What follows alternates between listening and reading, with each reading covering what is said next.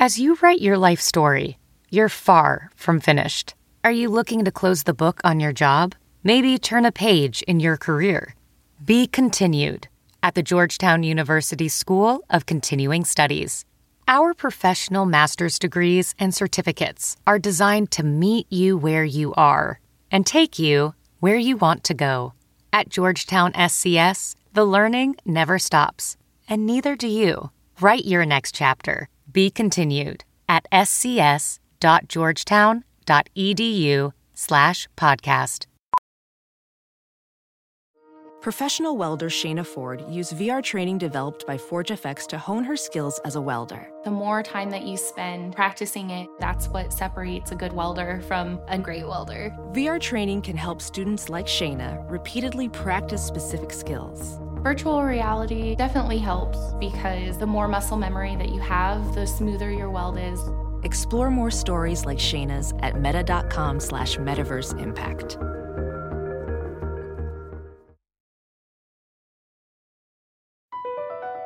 Across America, BP supports more than 275,000 jobs to keep energy flowing. Jobs like building grid-scale solar energy in Ohio and producing gas with fewer operational emissions in Texas. It's and, not or. See what doing both means for energy nationwide at bp.com/investing in America.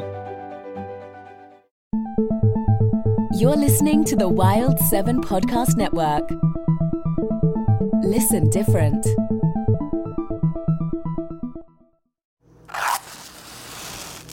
Oh, for a muse of fire that would ascend.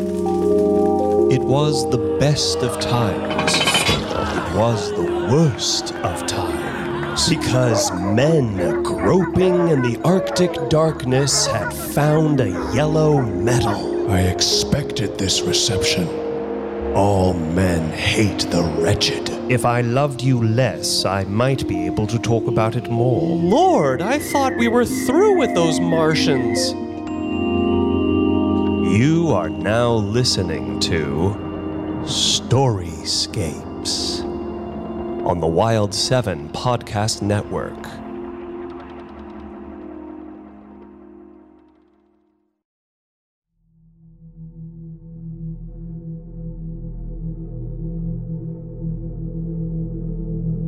The Demon Lover by Elizabeth Bowen, performed for you by Alex Rogers.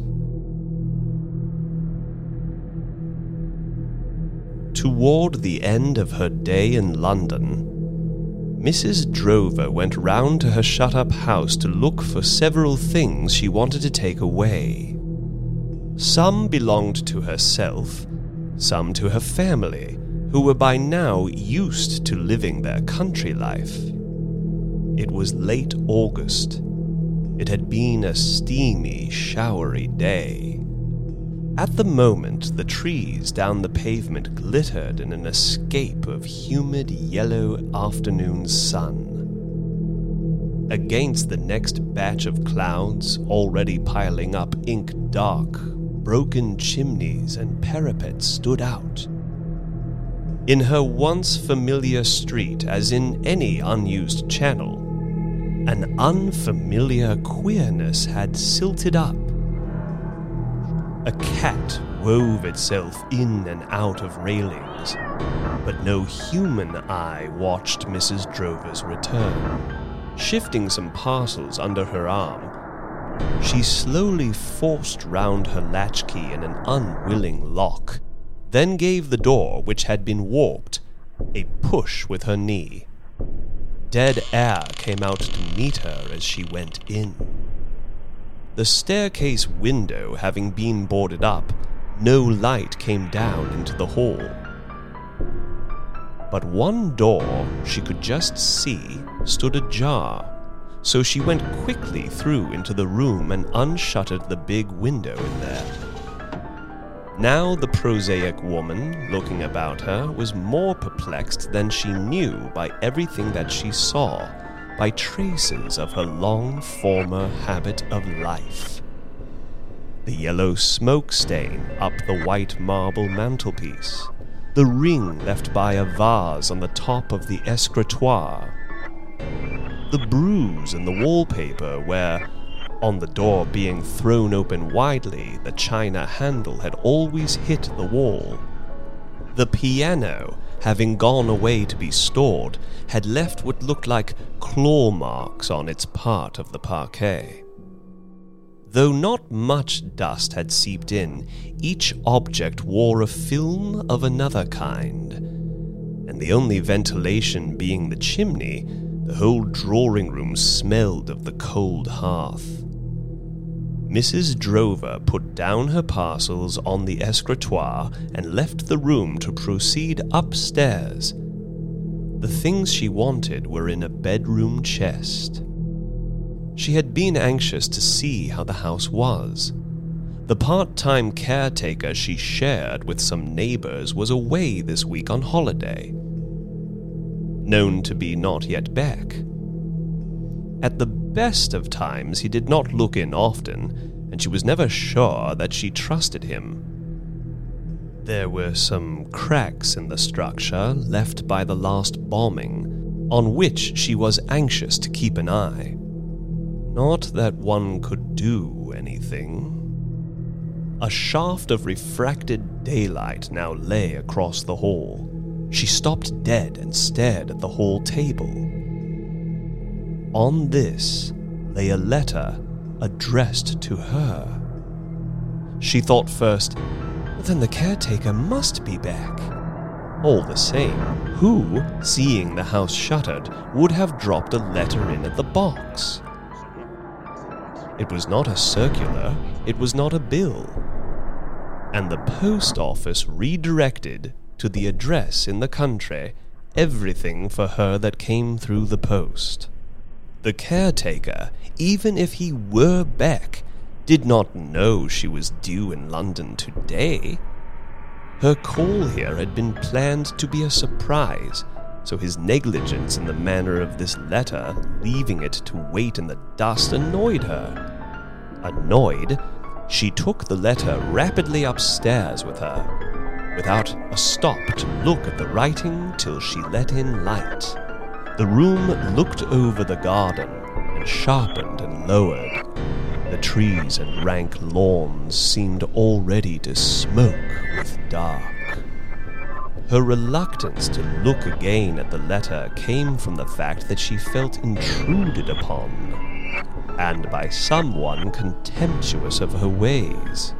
However, in the tenseness preceding the fall of rain, she read it. It was a few lines.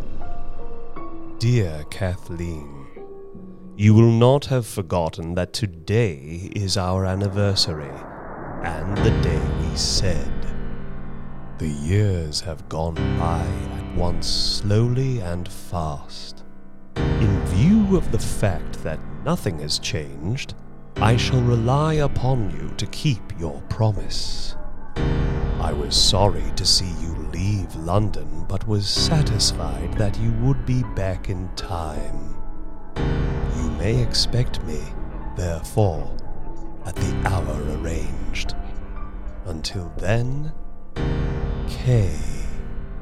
Mrs. Drover looked for the date. It was today's. She had had an intermittent, muscular flicker to the left of her mouth. Her lips, beneath the remains of lipstick, began to go white. She felt so much the change in her own face that she sent to the mirror, polished a clean patch in it, and looked at once urgently and stealthily in. With eyes starting out under a hat brim that had been rather carelessly pulled down, she had not put on any more powder since she left the shop where she ate her solitary tea. The pearls her husband had given her on their marriage hung loose round her now rather thinner throat, slipping in the V of the pink wool jumper her sister knitted last autumn as they sat round the fire.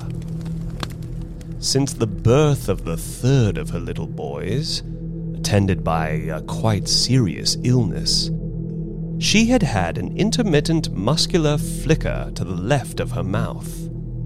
But in spite of this, she could always sustain a manner that was at once energetic and calm.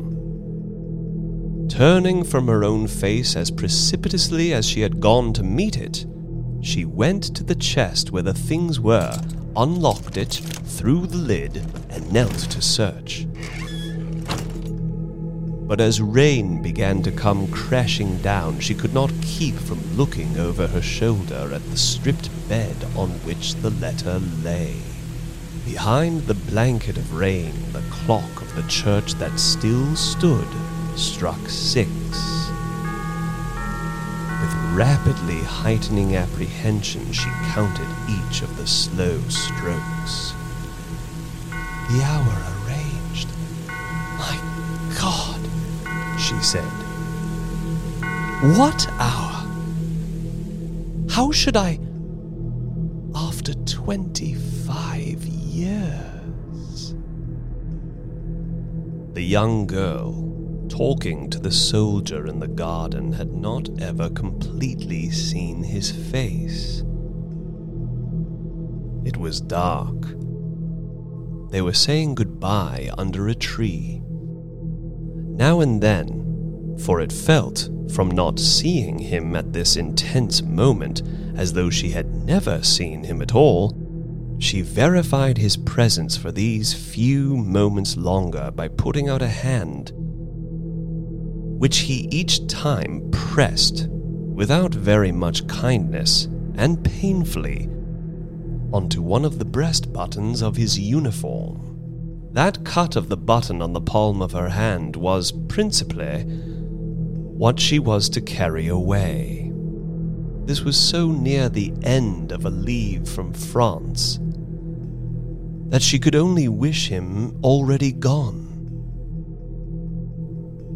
It was August 1916. Being not kissed, being drawn away from and looked at, intimidated Kathleen, till she imagined spectral glitters in the place of his eyes.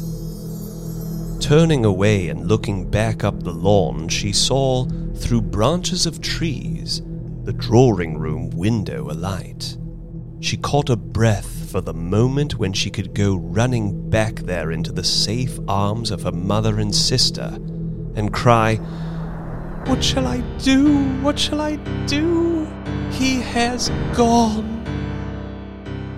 Hearing her catch a breath, her fiancé said, without feeling, "Cold? You're going away such a long way." "Not as far as you think." "I don't understand." "You don't have to," he said. "You will. You know what we said." "But that was... suppose.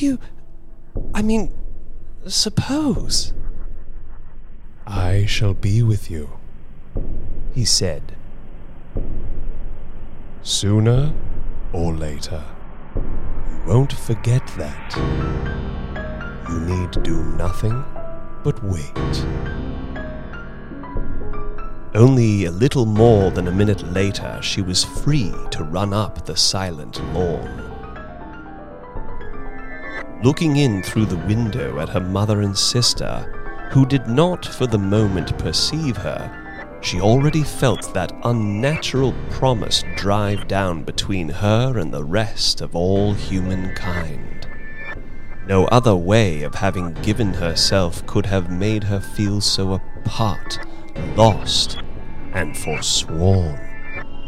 She could not have plighted a more sinister troth.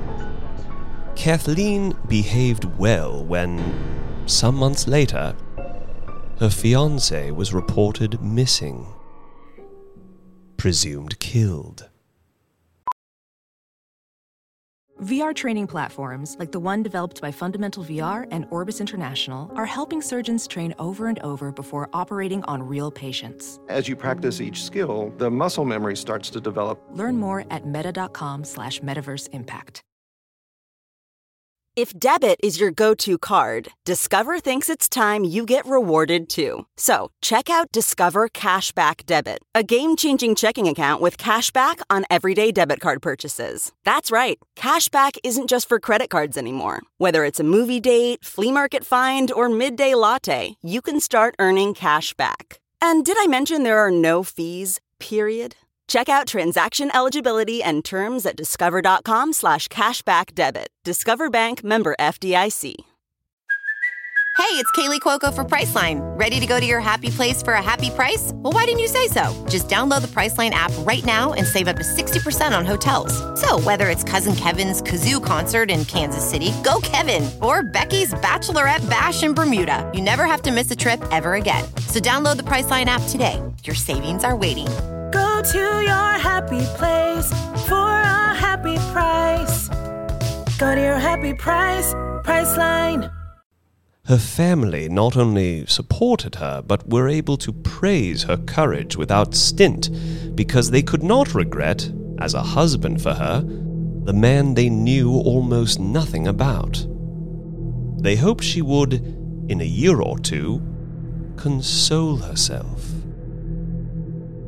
And had it been only a question of consolation, things might have gone much straighter ahead. But her trouble, behind just a little grief, was a complete dislocation from everything.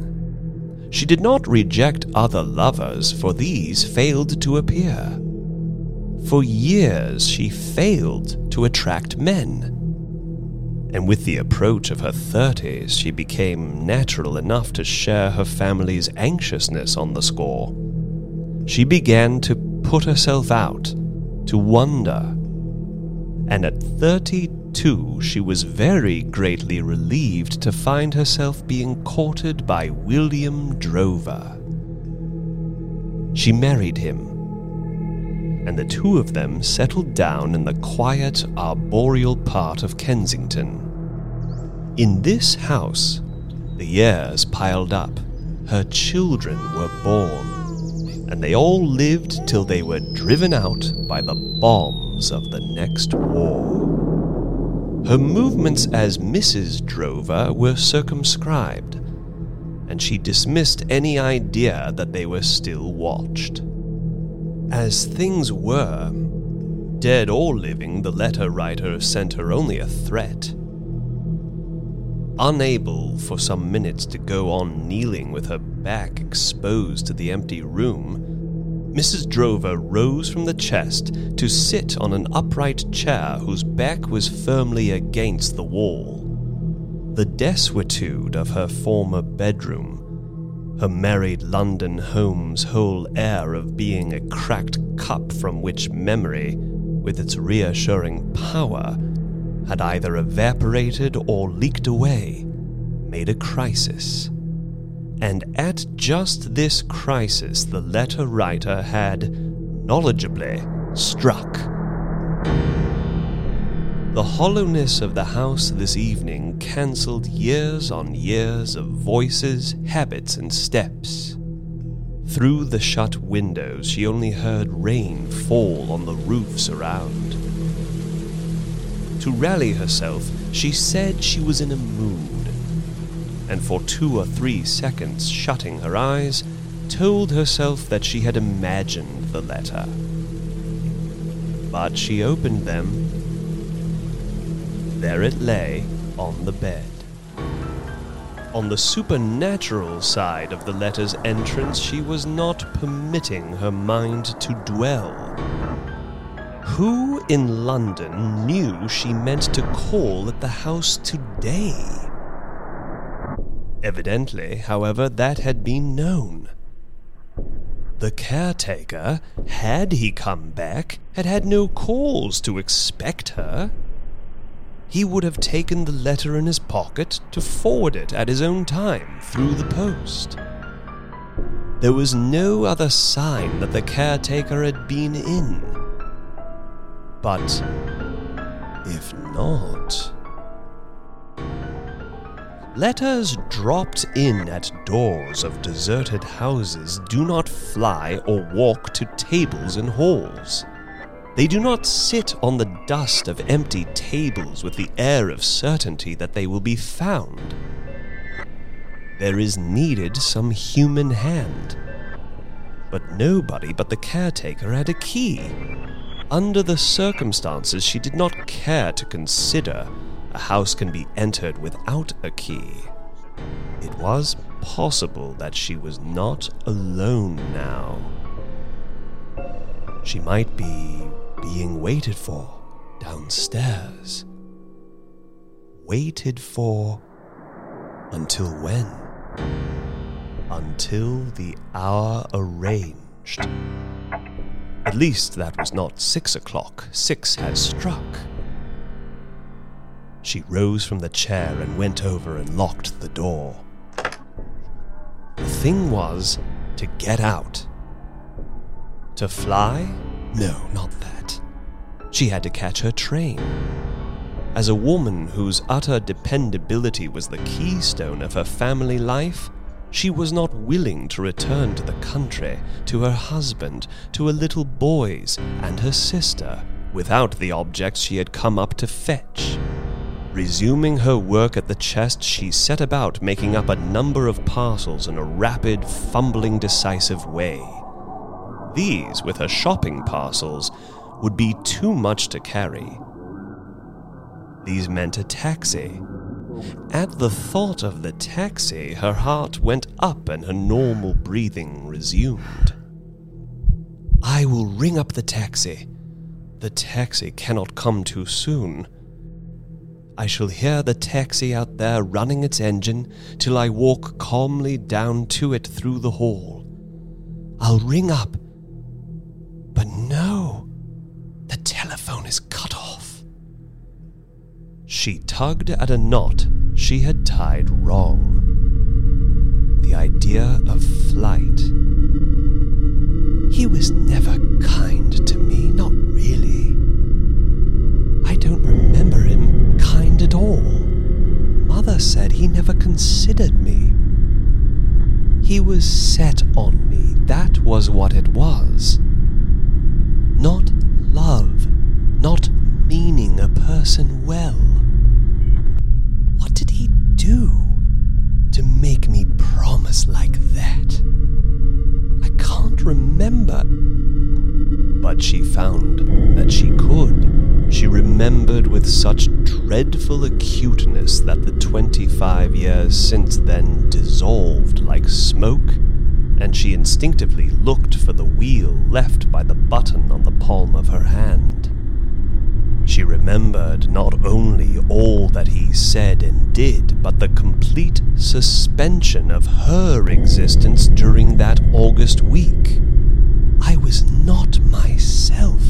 They all told me so at the time. She remembered, but with one white, burning blank as where acid has dropped on a photograph. Under no conditions could she remember his face. So, wherever he may be waiting, I shall not know him. You have no time to run from a face you do not expect. The thing was to get to the taxi before any clock struck what could be the hour. She would slip down the street and round the side of the square to where the square gave on the main road. She would return in the taxi, safe, to her own door, and bring the solid driver into the house with her to pick up the parcels from room to room. The idea of the taxi driver made her decisive, bold. She unlocked the door, went to the top of the staircase, and listened down. She heard nothing. But while she was hearing nothing, the passé air of the staircase was disturbed by a draught that traveled up to her face. It emanated from the basement, down where a door or window was being opened chose this moment to leave the house. The rain had stopped. The pavements steamily shone as Mrs. Drover let herself out by inches from her own front door into the empty street. The unoccupied houses opposite continued to meet her look with their damaged stare. Making toward the thoroughfare and the taxi, she tried not to keep looking behind. Indeed, the silence was so intense, where her street debouched on the square where people went on living, she grew conscious of and checked her unnatural pace.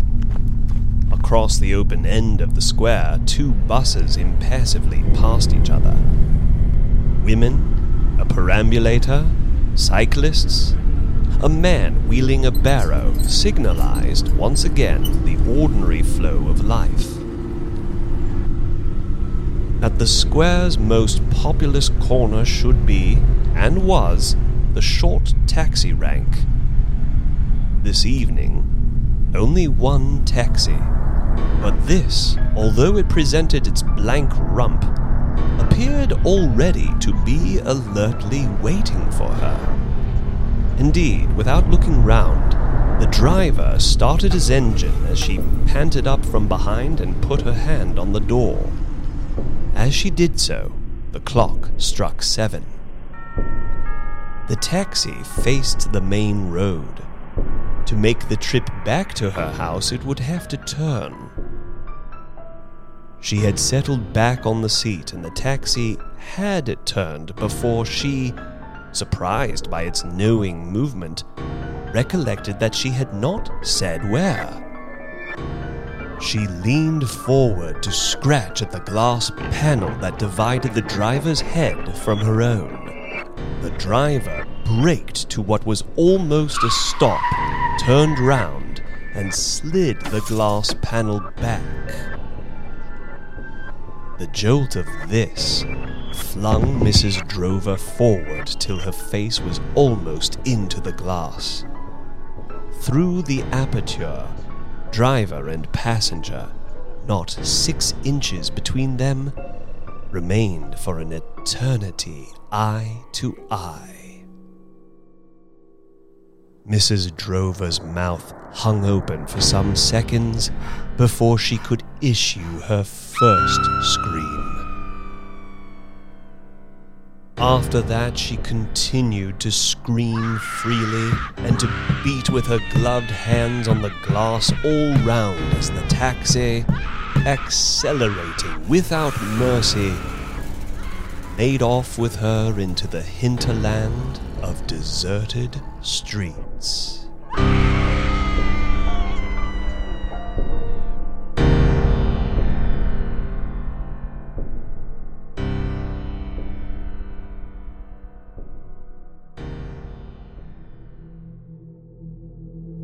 You have been listening to Storyscapes on the Wild 7 Podcast Network.